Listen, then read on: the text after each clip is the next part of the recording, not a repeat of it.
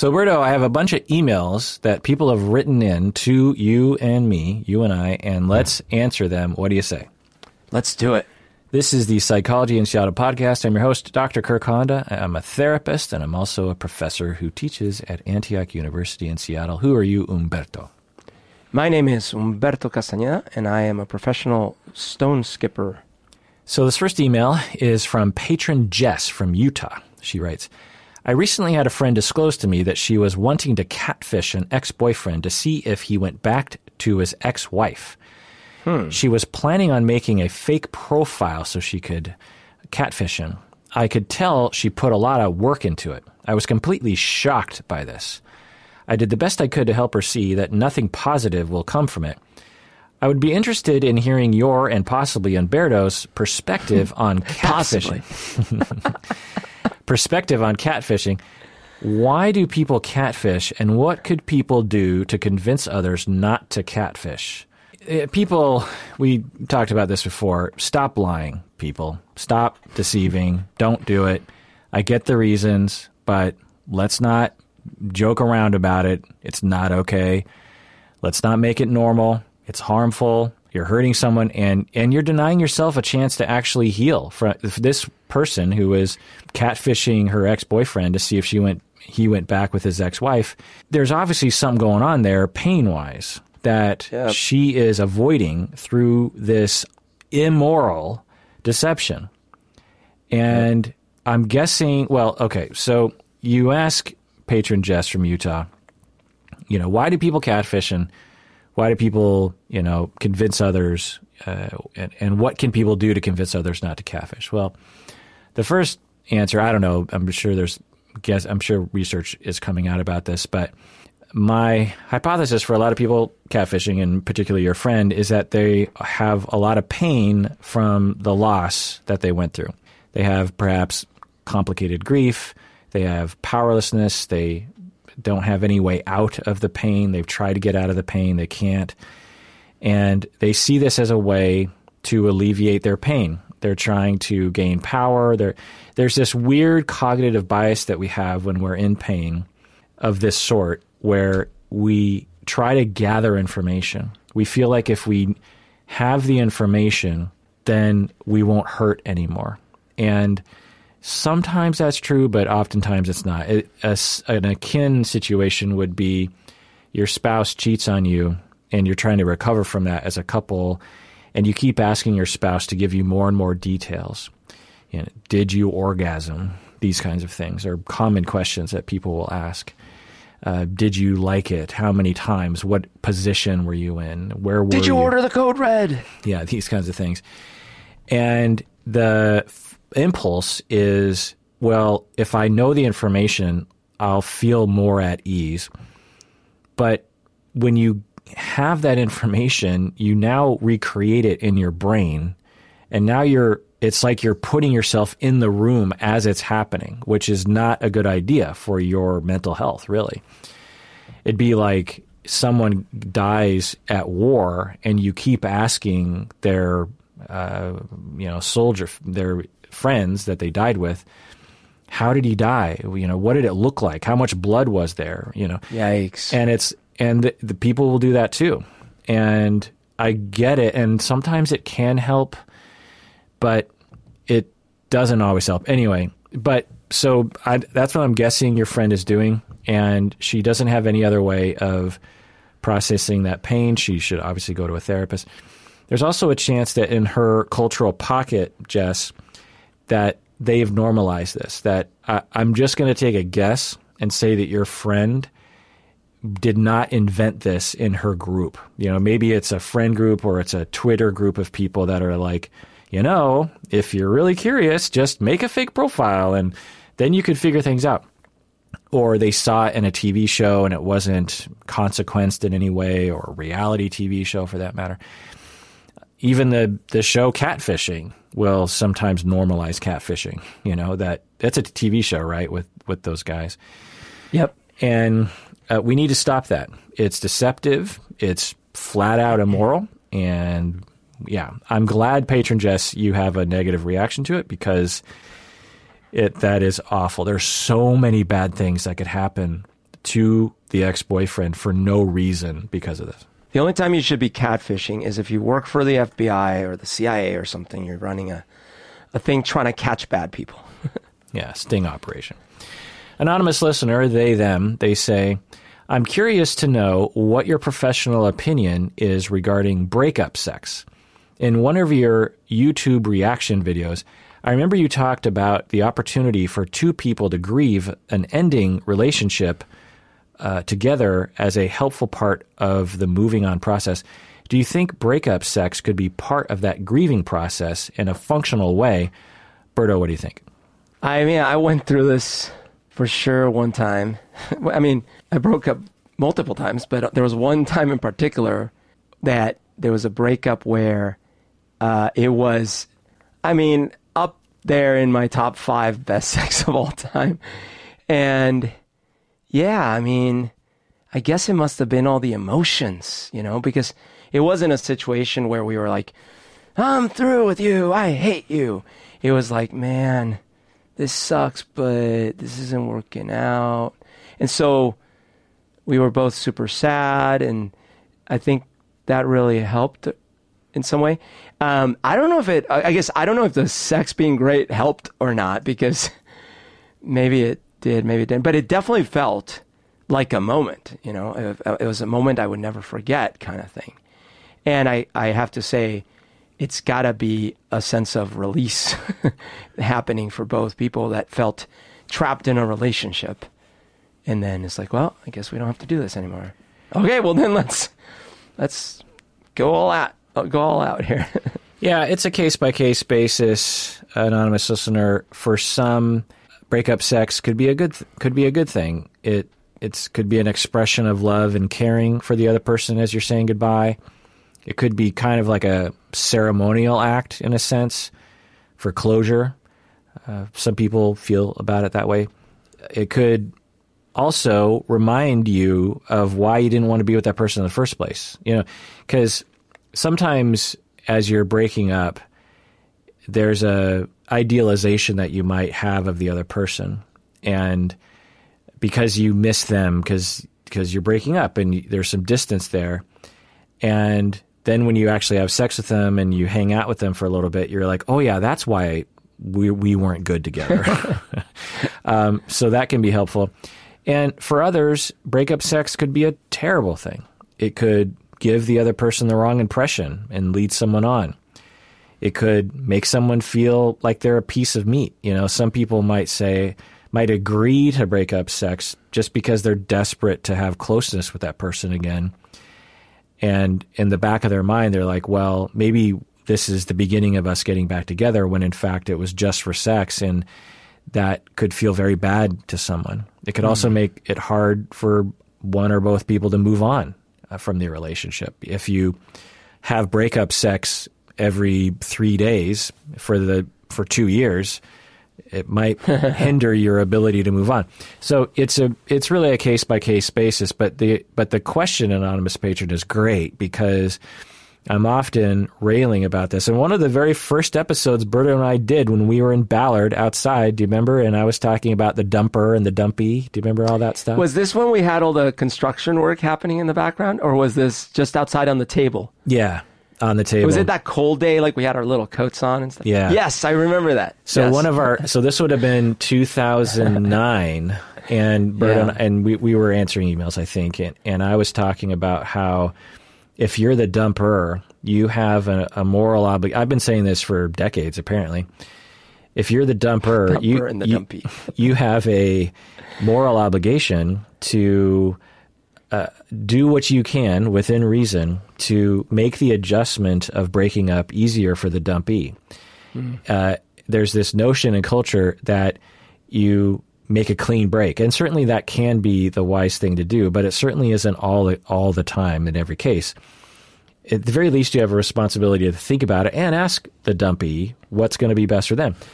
Because in some optimal breakups, the dumpee needs to have a month or 2 or 3 where they have occasional conversations with you and you indulge them. Even though you don't want to have the conversation as a dumper, you accommodate that because you have empathy and you care.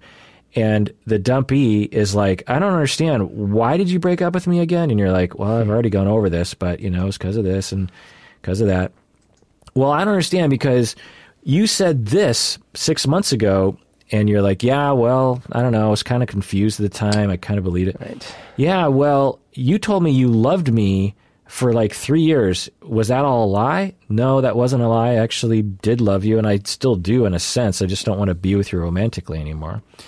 Right. Well, you're just a big, horrible person who doesn't care about me. And you're like, well, that's not the way I see it. But, I understand that you're hurt and I get it. But, I don't know what happened. I just don't want to be with you anymore. I'm really sorry, and you allow that process to happen as the dumper, then the dumpee will likely benefit, and you might benefit as the dumper too.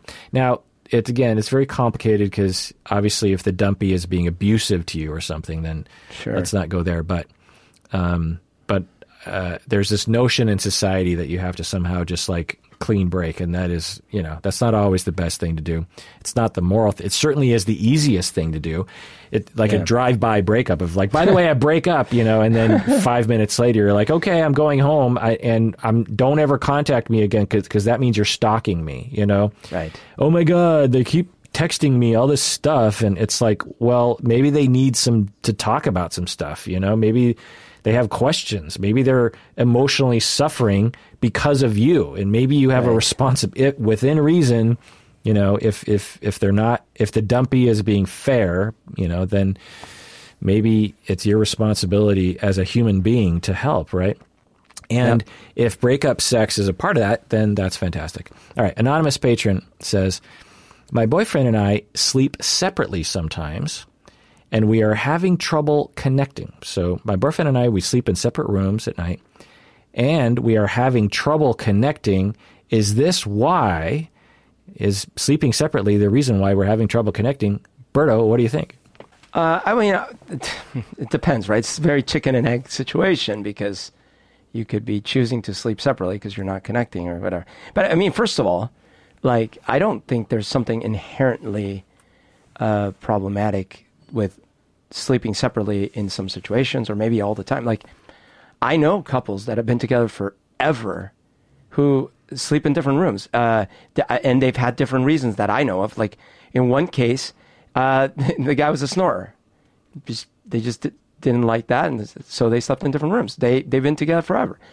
In another case, it was more a matter of lifestyle. One person stayed up really, really late and fell asleep watching TV and then bothered the other person. Actually, right now, my grandparents, my 90 billion-year-old grandparents, together forever. They're still, they're together forever. They're gonna till death do us part. And basically, my grandpa and my grandma now have different life patterns at night, and so they end up sleeping in different rooms. Whatever. But of course, if you are sleeping in different rooms and you're having what you feel is issues connecting, it could be that sleeping, not being together intimately or not offering opportunities for intimate connection is not helping you connect. So that could be related for sure. Yeah. So let's look at the research. There's some research indicating that there is an increased chance of attachment and relationship satisfaction when you sleep together, which makes sense. But it's a minor effect, meaning that when you average all the couples that sleep together in the same room, and then you average all the couples that don't sleep together, there's a minor difference in terms of the average scores of relationship satisfaction. And of course, there's a big bell curve, right?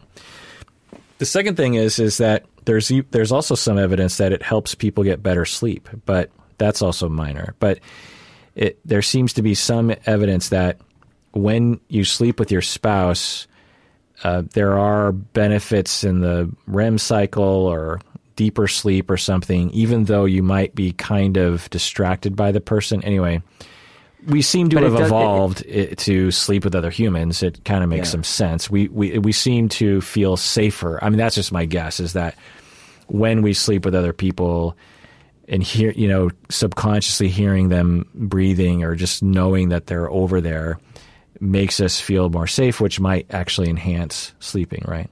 Yeah, but I was going to say, but it might also vary by age too. Like you might be fine early, and as you start getting older, you start getting a little more, specific and peculiar and snory or whatever. Like things change. Right, and that leads me to my third point, which is that there's also evidence that sleeping together can create sleep problems for people. So, if you have snoring or CPAP machines, or you wake up at different times, like one person watches TV late at night, or one person likes to read a book in bed, one person likes the light on, one person doesn't, one person... If you're sleeping with different people or having orgies, like this can get in the way. Yeah, or to be serious, like you sleep with animals, right? And one person likes that, one person doesn't. So when you do that, then you're definitely at risk of missing sleep. And when you are sleep deprived, which most Americans are, there are a lot of problems that can happen when you're sleep deprived. Depression, anxiety, suicide, literally, academic performance, work performance, ADHD, violence, crime, drug problems, so many physical, dementia, high blood pressure. Like there's so many things associated with sleep deprivation. You, as a physician, you might accidentally kill some of your patients because you're sleep deprived. They've demonstrated that as well. So the thing to do as a couple is to think about a number of scenarios. One, if you're having trouble sleeping at night, and we're talking you need 8 hours, and sometimes they say 7, but I feel like that gives some people an excuse to get like 6 hours.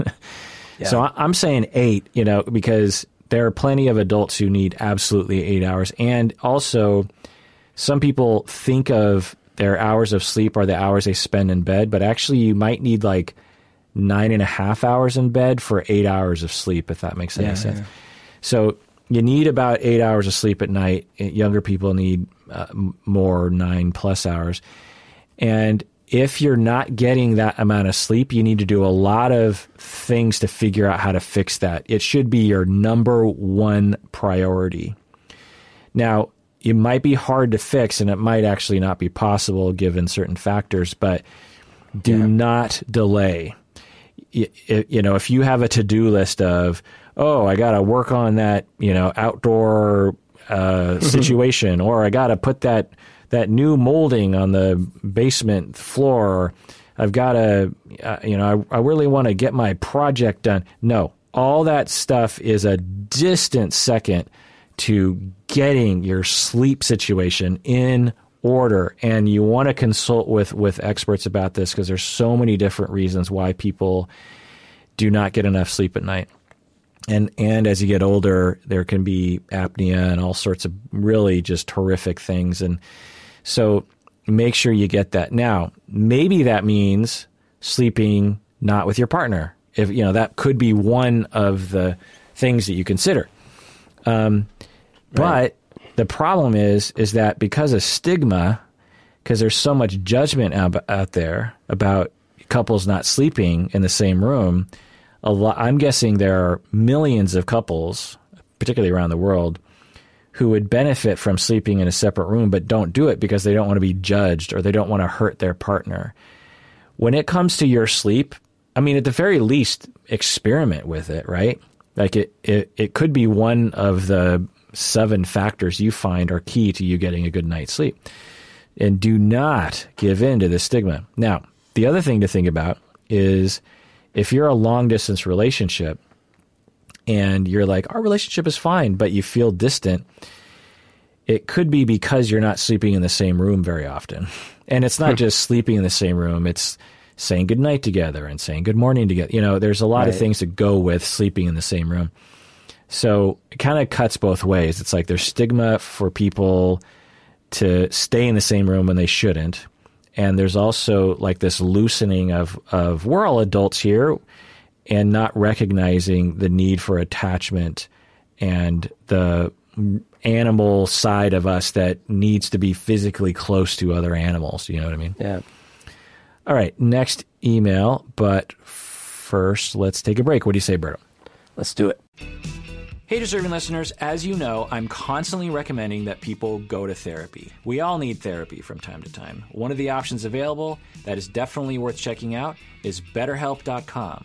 So if you're looking for a therapist, I would give it a try by going to BetterHelp.com/Kirk. Make sure you use the /Kirk because you get 10% off your first month, and it helps us out. I get a lot of emails from you saying that you're looking for a therapist. As you watch these videos, I know many of you have been motivated to find your own therapist. But I know it can be really hard to find a good one to work with. Like I said, one of the options available to try is BetterHelp.com/Kirk. And you should know that this service is available to clients worldwide, which is amazing. I've been told that you can start communicating with your therapist in under 24 hours. You can message with your counselor anytime. Plus, you can schedule weekly video or phone sessions. And I've been told that it's often less expensive than in-person therapy.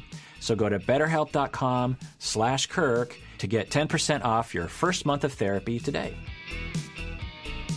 So, Berto, if you're going to catfish the listeners into becoming a patron of the podcast, what would that sound like? Yes, hello? Oh, yeah. Hi. I'm doing some research. I'm a university student.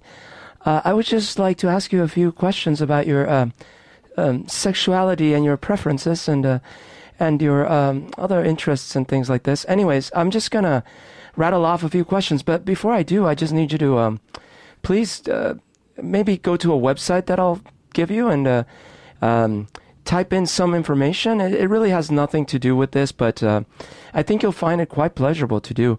I also will need your credit card information. My name, by the way, is Miles Angeles. So, the website is Psychology in Seattle, and there you will find some links to something called Patreon. I am the president of this company and also a researching student. And so I need you to please contribute and become a patron because that will enhance your sleep apnea and also make it so that you can be really awesome. Anyways, I got to go. Bye. Listener Claire from the UK says, "Hey, Kirk and Umberto. My question is inspired after watching the new Aladdin remake. If you were given 3 wishes, what would they be? Beto, what would they be? 3 wishes. Oh my gosh. And you can't wish for infinite wishes and things like this, you know. You can't cheat. You can't hack your way around this. All right. Well, you could wish for infinite -1. No, but in reality, like if I could, like this is it. Like I'm going to get 3 wishes. Yeah. Oh my gosh. Well, you got to be careful because we still live in the real world. So, for example, if I asked for $1 trillion, there's a lot of implications. Like, it might devalue dollars altogether. It might, there might be a lot of unintended consequences. Yeah, it's funny because I did the same thing. I'm like, well, because in the movies, it's always a bad thing. It always backfires, So, like I was watching Rick and Morty. I'm actually starting from the beginning, and when the dog pees on the floor and the father asks Rick, it's like, can you make the dog a little smarter so that, Rick is just like, be careful what you ask for. Okay, I just made this thing, and he puts this helmet on the dog, and the dog now has intelligence, and then fast forward like 12 hours, and the dog has made a mech unit thing to walk around in and is standing over the daughter's bed and saying, "Where are my testicles?" Yeah, it's hilarious. Where are my testicles? Yeah. Well, so anyways, here's what I would do. And this would probably still backfire. But I would say, all right, step 1. I want you to invent and whatever needs to be done scientifically here so that all the world energy is 100% renewable and in such a way that doesn't blow up the planet in like 10 years. Come on, like 11 years. Wait. So wait, I'm Aladdin, and I'm like, okay, wait. Put that in one sentence and one wish. Go. Okay, fine. Look, make all the world's energy be renewable. That's it? Well, that's step 1. That's my first wish. Okay. What's your second wish? Okay, my second wish would be, my second wish would be make. What do you mean by renewable? Because I can make an endless geyser of oil. This is what I'm talking about. That's why I needed more. Well, fine. Make all the world's electricity and vehicles and everything run on solar power. Okay. Still, Come on, though. you're a genie. Just do it. Okay. Just do it. Okay. So now we're not using oil. We're not using anything. Great. Okay. So we're not polluting. Pollution goes from 100 billion to 0. Okay. Second, I want you to cure, God. Oh, fudge. I want you to cure all humans right now suffering from any ailment that deviates from the norm of human homeostasis. Homeostasis. Oh my gosh. Now all of a sudden people have cancers growing out of their heads. Okay, anyways. Just do it. Come on. Okay. All right. Okay. And then number 3, sure. I want just $1 billion. Just give me $1 billion. All right. Well, for me, it was. I just want the pandemic to be over. I don't know what wish to say, like everyone's vaccinated or COVID doesn't exist anymore. I don't know, just something along those lines. I just cannot wait until it's over. I am fantasizing about the party that I'm going to throw, Berto. So just get ready. Am I supposed to be invited to these parties? No, you're going to be the caterer. Just joking. It is. It's going to be weeks long. There's going to be circus animals and all solar powered. Okay, no one's going to get sick. Number 2 is we all stay young and healthy, including pets. Oh my gosh! Forever. No one has kids. Well, and then number 3 is unlimited resources. Oh, okay. And space. You forgot about space. And well, now that's a resource. We're all cramped. That's a resource. That's a resource. I guess. That's a resource. But so we live so far apart from each other because you never said we could travel at super light travel. So people live so far away that you'll never see people. And runners up, I had no political problems because that's been on my brain. Yeah. Another one was I never have to buy another fucking cell phone. Sorry for the swear. I am getting so tired of buying a cell phone every year or two. Every time you get one, it's like, why would I need another cell phone? And it always becomes obsolete. And these are expensive things. And And every time I buy a new one, I have to adjust to some new way of dealing with the world when I didn't need it to be anyway. Yeah. And then my last runner-up was Charlie Kaufman writes a good movie and Michel Gondry or Spike Jonze directs it. Oh my gosh! Okay. Listener Suhaim from Qatar, he writes, I am a conservative and orthodox guy. So with women, I restrict myself to talking about professional matters only. Also, I am happily married. But I recently noticed that I am always more keen in helping my... You always know someone's not from the States when they use the word keen. You know what I mean? But recently I noticed that it's a keen observation. But I recently noticed that I'm always more keen in helping my female peers. Why is this? Is this something natural for all guys? Why can't I treat both men and women equally? Listener Suhaim from Qatar has that question. Beto, what do you think? I mean, okay, so you've been a little puzzled by this that I've said before, but I have trained myself over the last 20 years or so to behave very specifically at work. And the way I behave at work is a very neutral behavior. I hope that I treat most people very close to the same. I don't feel like I'm like, oh, I should help this person a bit more. I mean, the only exception if someone's being rude or something, I might be less inclined to. But I don't think that came natural to me. I think if I rewind the clock 20, 25 years, I'm sure I had different mental models for different people that were my age and were like friendly and probably guys that I associated with, I treated one way. People that were older and that were maybe full white, like, you know, that were in charge of things, I probably treated differently and so forth. Anyways, So I do think that there are some patterns that we've grown up with. There might also be some vestiges of animal instincts in there. However, I don't think it's useful in the modern workplace to give preferential treatment to people. I mean, I think you should treat your coworkers fairly and equally, and anyways.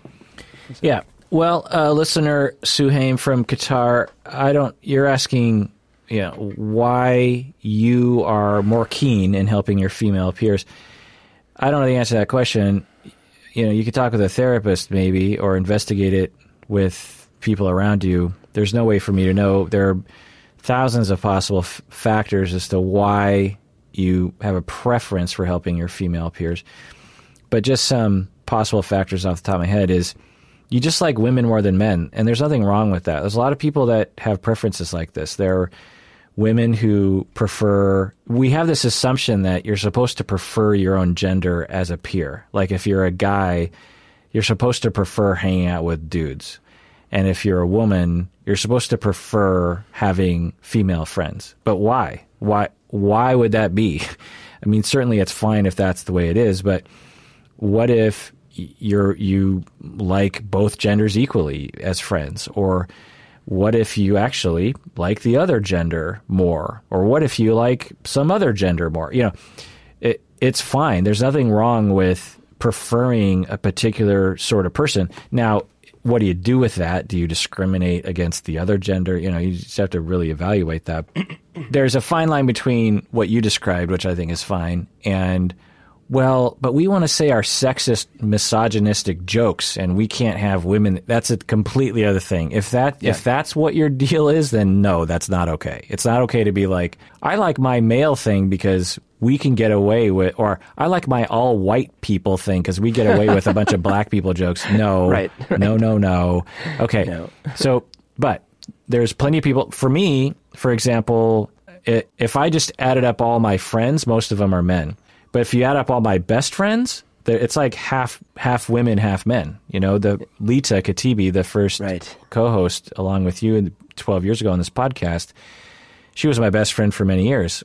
And there were other women and girls I was best friends with when I was a kid. So there's nothing wrong with that. Maybe that's a factor. Another factor is you're looking for an excuse to flirt. I don't know, but that could be a factor. And there's some light flirting that might be okay, but we probably want to steer away from that at work in all likelihood, because people aren't probably going to appreciate it, and it's probably not good for your marriage. And which leads me to my third factor, which is that you might not be getting your companionship needs met, either from your wife or from your attachments as a whole, and it's sneaking out in this, being quote unquote more keen in helping your female peers.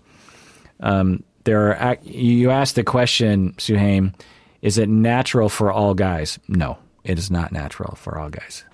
That's an excuse that misogynists will use. Well, that's the way men are. They can't help but flirt with other women. They have to assert their dominance. No, research does not show that. There are some researchers that claim that, but when you actually look more closely at the data and you control for certain things, no, it is not an inherent male thing to dominate and make women feel uncomfortable at work. So let me push a little bit on this though, because I feel like we're not done with this problem. Like, I feel like as a society we do have a pervasive problem with these kinds of things. I know that we've debated many times about what's nurture, nature, science. Let's say I give it 100% all to nurture. It's all society, fine. But I would still claim that this is why we still have to watch a lot of videos and things, because I think there is still a lot of entrenched discrimination and ill treatment to one another, and across sexes and across races.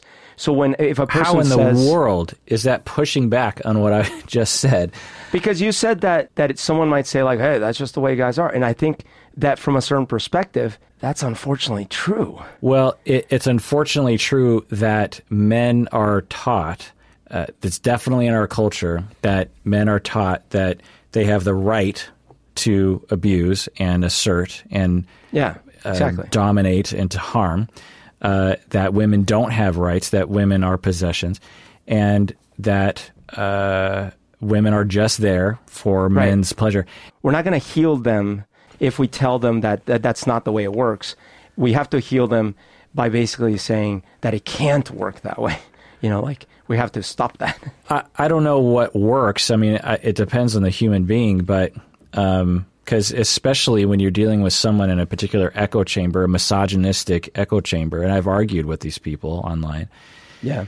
I don't know how to get them to change, but I mean, the only thing I saw that worked at like in the professional corporate environment that I've seen is mandates for taking tests or not tests, classes, and mandates as in, oh my gosh, that person just got fired. Oh my gosh, that person just got, and because over the years, I think the more of those things happened, I definitely started seeing kind of a neutralizing of things like, maybe. There's many things that change it, including, that's one. I mean, you're basically talking about getting rid of the bad apples and scaring the close to bad apples with the firing of the bad apples.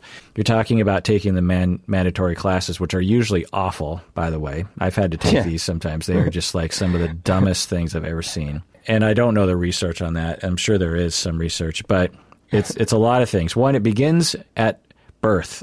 When parents and young children are living their lives, we need to start there because that's where a lot of it begins.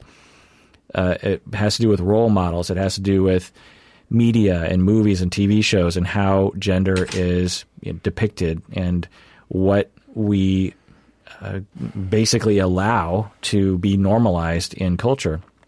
It is it is educating people in school. It's talking about the history of sexism. I mean, the thing that worked on me, because I grew up in a sexist society and I was much more sexist when I was younger. Yeah. What worked on me was history. When I learned the history of my society, as it pertained to many things, including gender, it puts into focus what's happening now. Final email, Berto. Whoa. We've reached the bottom of the 12 pages. We've done it. Anonymous listener, I have a massive love for Star Wars. For me, it is a story of good winning over evil. I'm also a live streamer where I play Star Wars: The Old Republic, while people watch me and they discuss. The vast majority of people in the discussion indicate that they love the dark side. They revel in killing anyone who betrays them. I don't understand this. Why do people love living out these dark fantasies? I can't help judging them a bit and finding them disturbing. Beto, what do you think? Yeah, that is a fascinating thing. So I have a lot of thoughts about this. So first off, who doesn't love Star Wars? Come on. Sure, it's only 3 movies that happened a long time ago, but still, it's amazing. So when I was in high school, I remember a couple of my good friends got into these. Do you remember these videos that the Faces of Death? Oh, yeah. Yeah, okay. I could never watch those. So for those who don't know what it is, this is way before the internet. There was this videotape or a series of videotapes, VHS tapes, that you could rent. And they had supposed scenes of people dying. So there'd be a scene of someone getting run over by a car or someone falling off of a cliff or someone being in an accident or something. And it was things that would never be shown on television, but it was like this, I don't know what you call it, like all young boys of a certain age knew about this, legendary VHS cassette that you just had to watch. Yeah, and so I was one of the rare exceptions because I had zero interest in watching this. Not only did I not watch it, I absolutely would silently judge my friends, thinking that's not good. And I in my mind it was from a few angles. One, maybe because my dad was a psychiatrist and stuff, I just was like, that's going to have a profound impact on their psyche. Number 2, I was, deeply Catholic at the time. So I'm like, that's probably not right to do anyways. And then number 3, I actually I felt like I don't want to watch someone suffering like in real life. I love movies with violence. I don't want to see it in real life. Yeah. But that was the difference. To me, the reason I didn't want to watch that tape is because at least it was supposed to be real. But on the other hand, I loved me some movie violence. The more violent, the better. I loved everything, you name it, Predator, Contra, whatever you want. I would love it, enjoy it. I loved gory, I still do gory horror movies and all these things. People suffering, torture chambers, and love it all. Why? Am I evil? When Star Wars, The Old Republic, Knights of the Old Republic came out, I loved playing. Absolutely went the dark side. I was like, oh, I betrayed my friend. It was a moving moment. Now the question is why? And does that make me evil? I absolutely made peace with myself. I was like, no, this doesn't make me evil. I just can't do this in real life because I'm not evil. It's because I'm not evil. If I could do this, the way I think about it is, if there's something I can do and do every day all the time, why would it be interesting for me to do it in a video game? So do I want to play a video game where I wake up at 7 a.m., I take a shower, I drive in a long, slow commute to a job, and I arrive, and then I work for 9 hours with boring stuff. And then, no, I don't want to play this game. Why would I want to play this game? Would it make me a good person because that's the game I play? You're describing Sims, by the way, which is one of the most No, beloved movies of games of all time. But I'm not describing Sims, because what do you do in Sims? You don't have to wait 8 hours. All you have to do is you have to run your guy in circles and he gets fit. And then you have to trap him in a corner and he goes psychotic. And you can drown him in the pool. And then you can do, anyways. That's not the way I play Sims. I play it just like it's life, But it's not, because you don't have to waste 20 years of your life getting a television. You actually waste an hour. The point you're making is that you like to play Darth Vader because why? There's a couple reasons. One, I don't get to do this in real life. If I did, I would be bored with it. You also don't get to play Luke Skywalker. Well, and I like playing those too. So now we've established why we like fantasy. Right, fine. But I guess if the question is, why do you want to be evil? It's like, well, I don't get to be evil. And then you say, well, but you also don't get to be the good guy.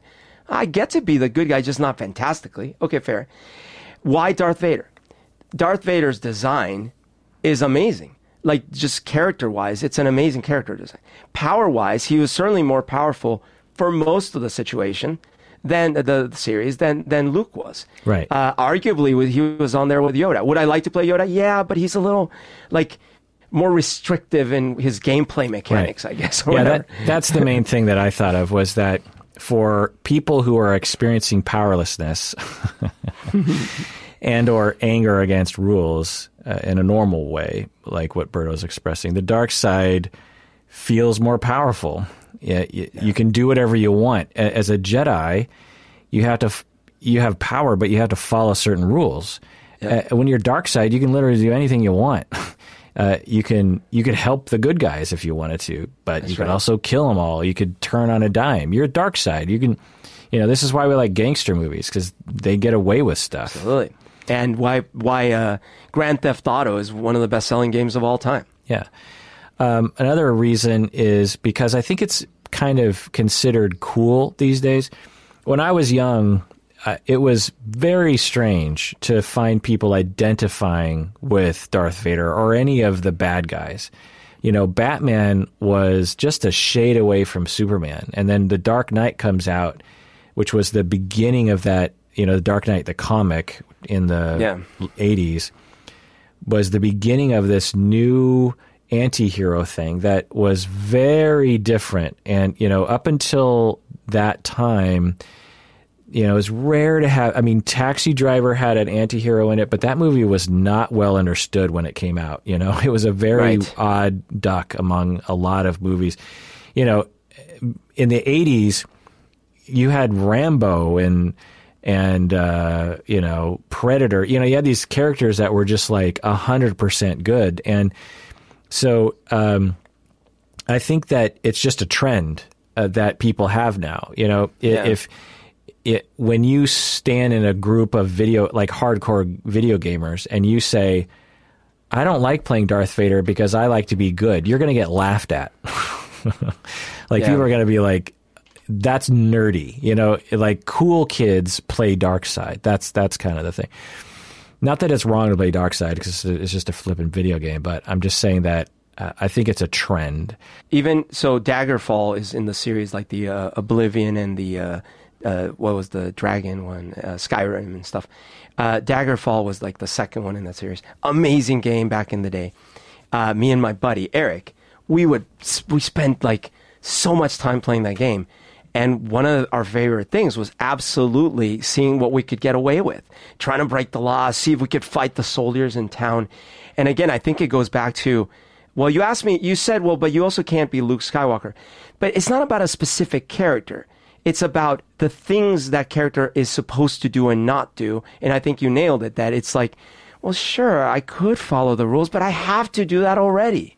Right. And, you know, video games are escape, and I love gangster movies. So, but the thing that I should say is that I have a hard time playing evil characters in video games. In the same way that you don't want to watch The Faces of Death, I actually, every once in a while, I'll sit down. In fact, just before you and I got on the thing here, Berto, and was recording, I just, so Dungeons and Dragons, they're starting to come out. They're starting to reissue all these old adventures, all these old modules from the 80s in modern rule set. So the Dungeons and Dragons rule set in the 80s was really terrible. Like it didn't make any sense. In some ways it was kind of cool in that way, and right now there's 5th edition, which we play with the other guys. Yeah. It's much simpler. It's and I'm much more familiar with it. Well, they're updating a lot the adventures, and I was thinking, you know what?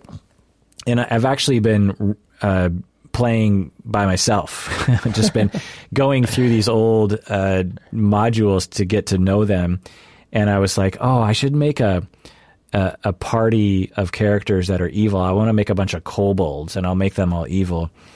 And I've done that so many times. I've said, okay, I'm going to make an evil character.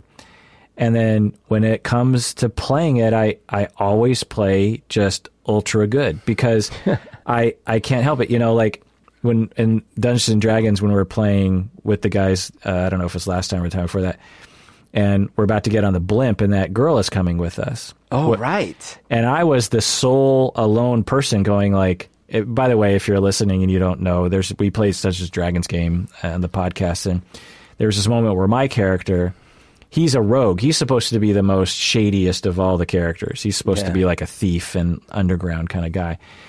And this girl is coming with us, this daughter of this guy, and she could be useful, but she could get hurt. And I was like, no, even if she's helpful, putting her in harm's way is stupid. Why? She has no skill set. Right. She should not be coming with us. And everyone is opposing me. You were opposing me. The dungeon master was opposing me. The girl was opposing me.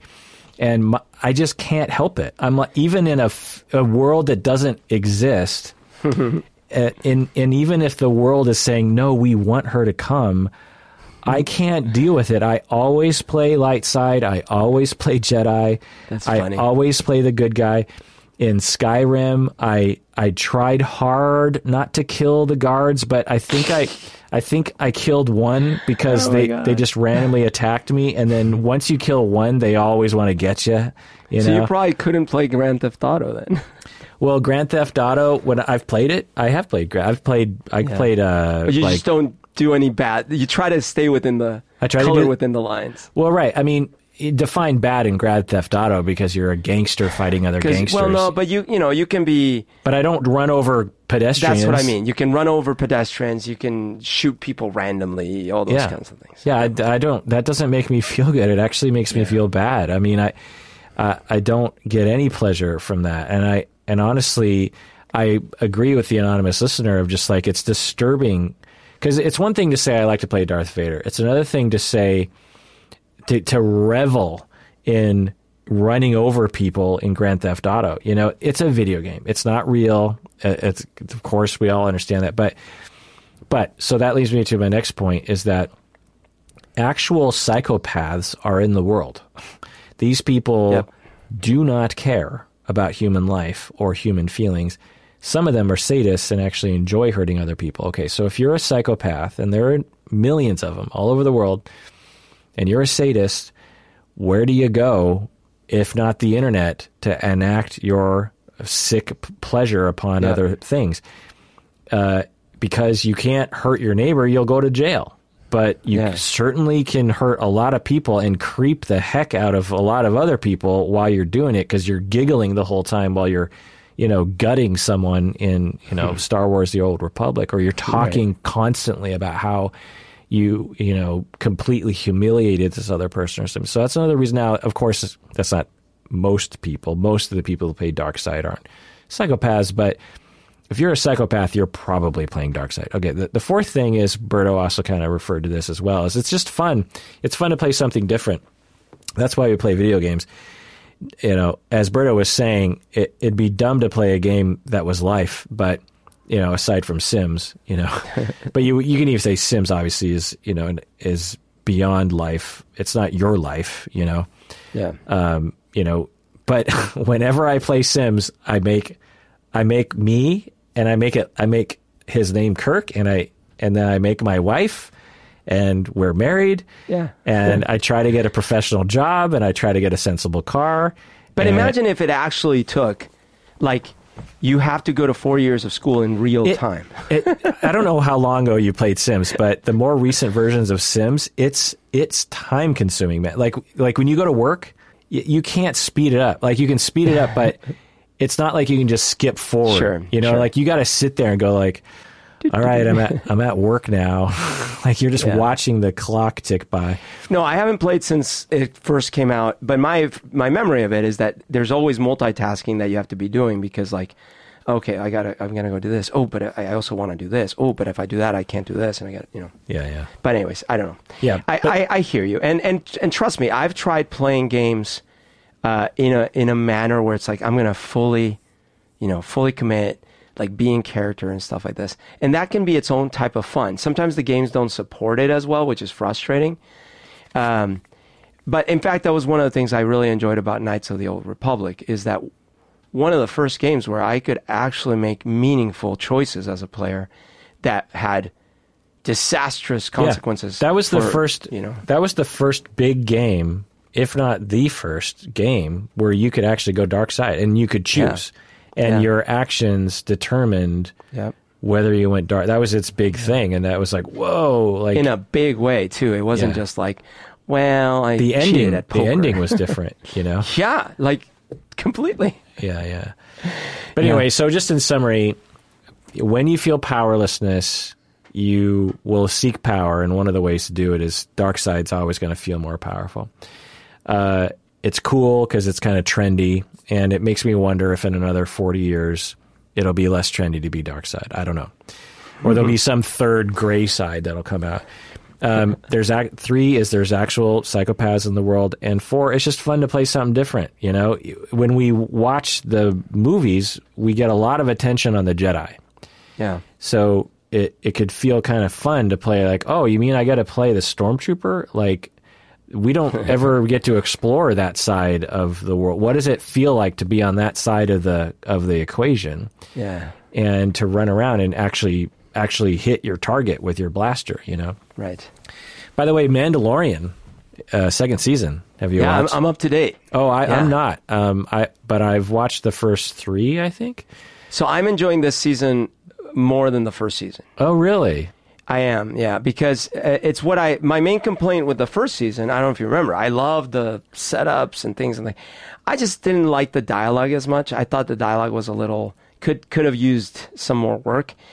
I'm not as bothered this time. I will say there's a couple moments where that comes back, but it's more to do with the actor or the actor in question.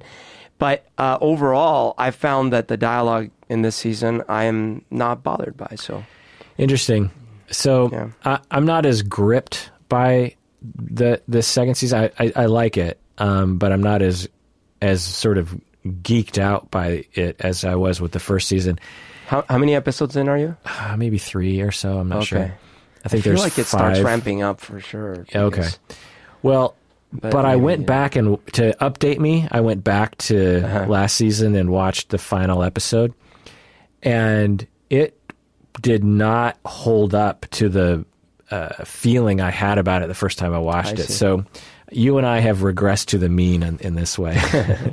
Yeah. Because I was I was watching the final episode, and the first time I saw it, I remember just really digging it. It felt like it was a good wrap up to the whole thing. And watching it this time, I'm like, there are some very slow moments in this episode, and there's some kind of illogical situations happening here. Yeah. Well, I mean, that's in general. The way I felt about the first season overall was, I was like, I mean, the way I felt, I was like, I think if I were 12, my mind would be completely blown.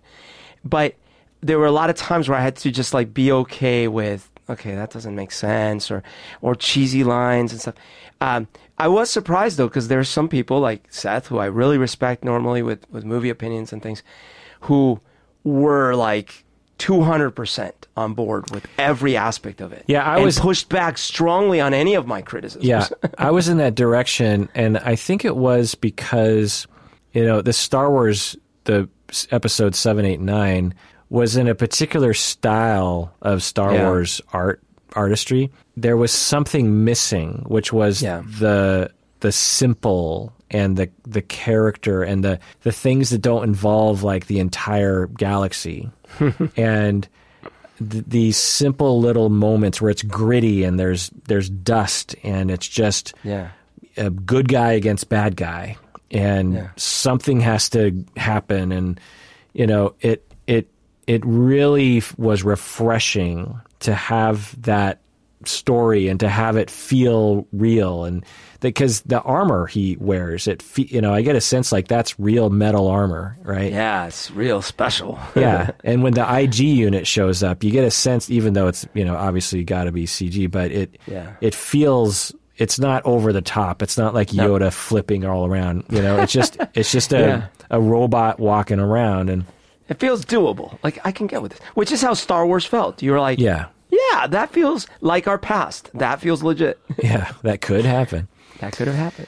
All right, Berto, that is the end of that.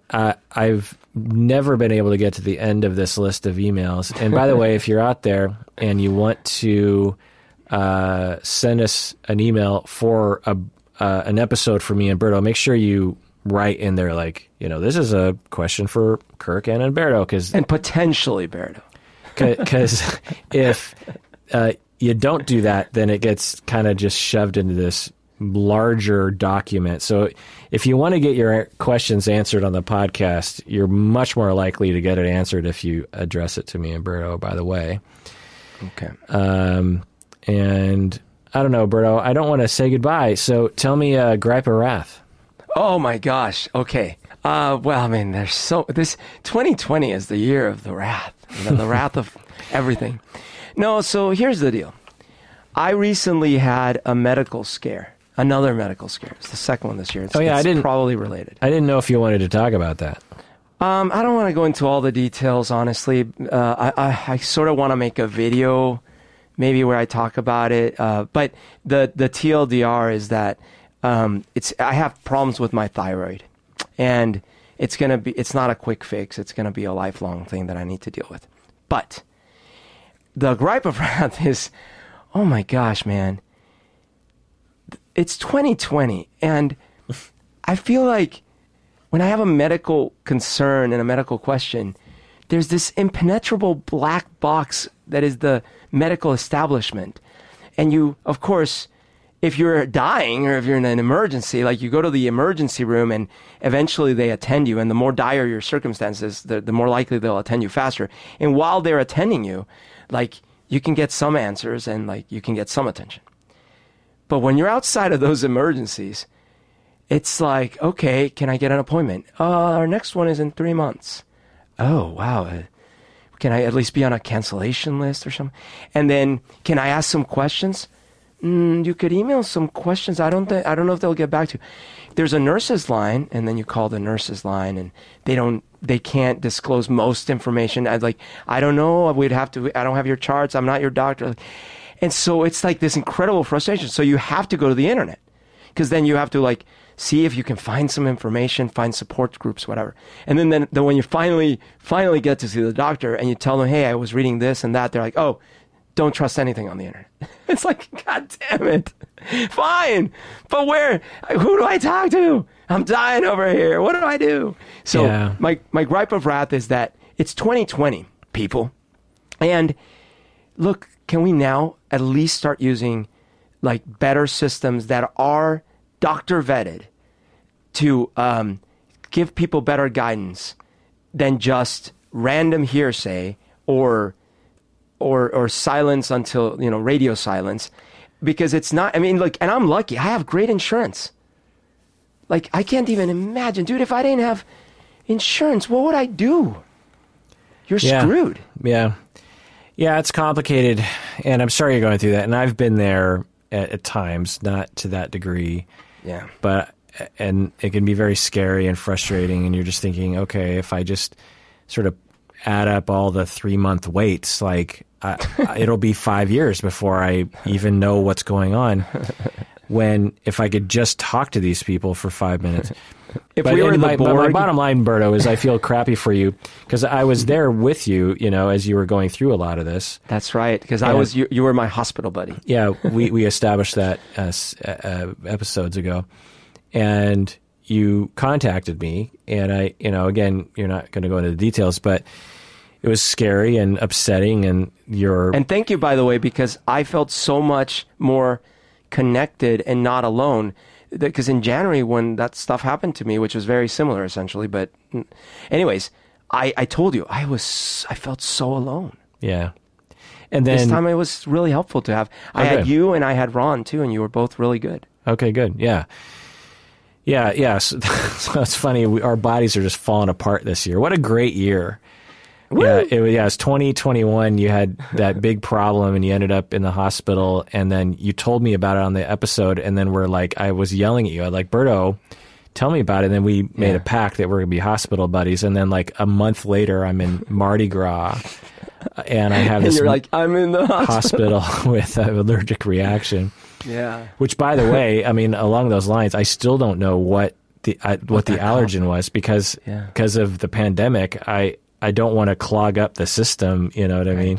Yeah. Well, actually, they canceled. Anyway, point is that this year we've been to the hospital a collective three times with major issues. But yeah, I feel bad for you. It was, and then afterward, you're still kind of dealing with it. Bob is actually dealing with some pain for himself, and so. And I know a lot of you out there have similar issues of chronic pain or some other thing, or a loved one who's going through something, or an animal, a pet that's going through something. It's life. It's life tough. And tough, and we're all in it together, Berto. And everyone out there, please take care of yourself because you deserve it.